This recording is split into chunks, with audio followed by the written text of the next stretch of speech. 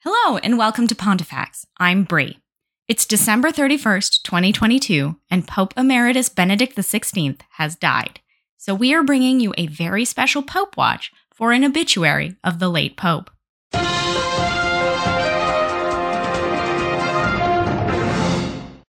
Now bear in mind this is just an obituary. As we all know, the papacy of Benedict XVI was controversial, and we plan to dive in deeply when we come to his full episode in time. But for now, we present a short biography in memoriam to mark his passing today. Joseph Aloysius Ratzinger was born on April 16, 1927, in Marktl, Bavaria, to parents Joseph and Maria Ratzinger. He had two older siblings, Jorg and Maria, who would also go on to have careers in the church. Monsignor Jorg Ratzinger directed the Regensburg Domspatzen choir, and Maria worked for Joseph in his household. In 1939, at age 12, Ratzinger joined the seminary, but in 1941, as all young boys in Germany under the Nazis, he was conscripted into the Hitler Youth, and in 1943, he was drafted into the military. In 1945, while in Hungary to deploy tank traps, he deserted the military and was captured as a prisoner of war by the Americans for several months until the end of the war. After the war, Ratzinger was able to return to the seminary. He was ordained as a priest in 1951 and continued to study theology, receiving his doctorate in 1953 at the University of Munich. He wrote his theological dissertation on St. Augustine, called The People and the House of God in Augustine's Doctor of the Church, and then became a professor of theology, teaching at Freising College, the University of Bonn, the University of Münster, the University of Thüringen, and the University of Regensburg. In 1977, Ratzinger was appointed as the Archbishop of Munich and Freising by Pope Paul VI, and 3 months later he was also appointed as a cardinal, the cardinal priest of the Santa Maria Consolatrice al Tiburtino. Then, in 1981, he was made the prefect for the Congregation of the Doctrine of the Faith by Pope John Paul II, where his role was to preserve Catholic doctrine and canon law.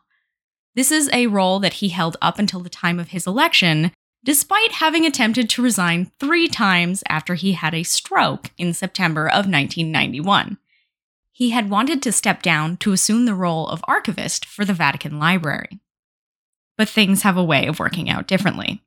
Cardinal Ratzinger was elected to succeed Pope John Paul II on April 19, 2005, after 4 ballots had been cast in conclave, despite sentiments that he wished to retire instead.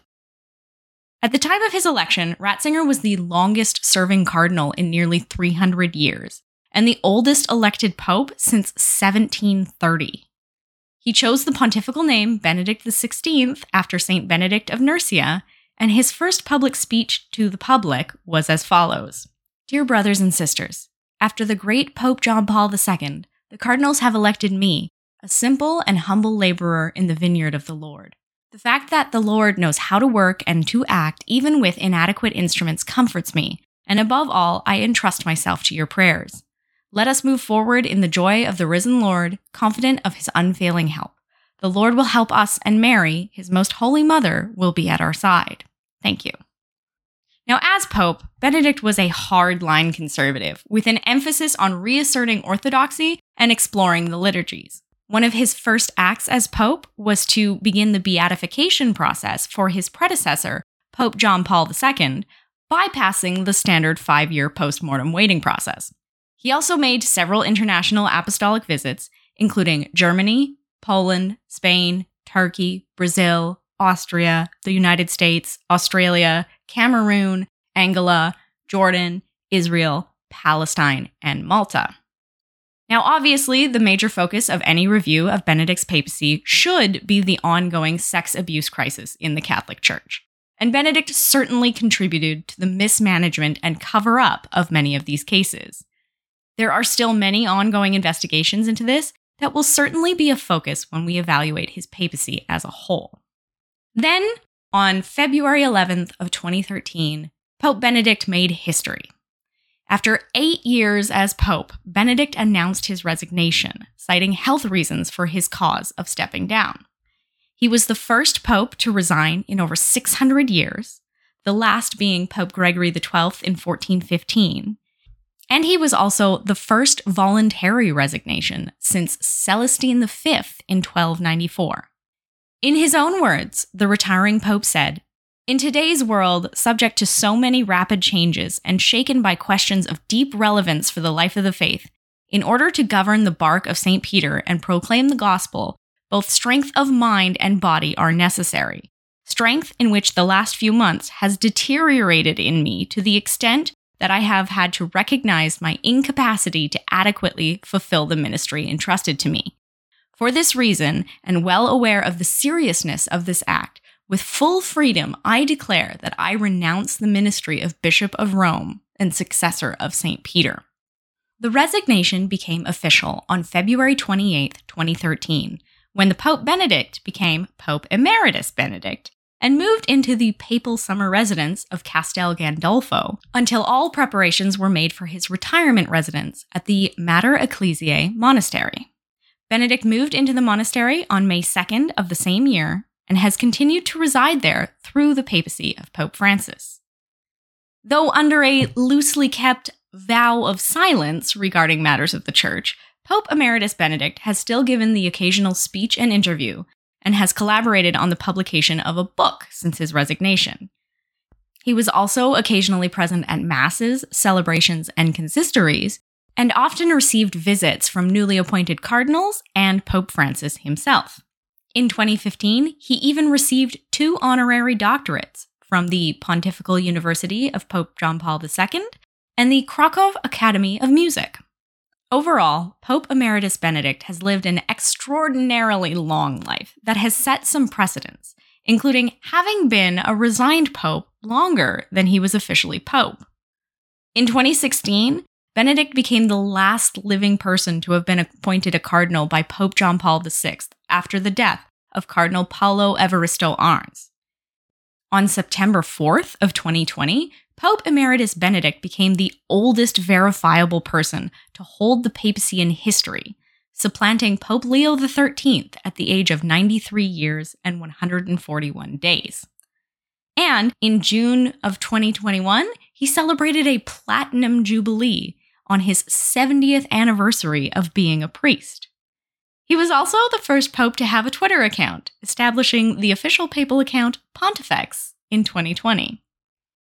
But that brings us to now.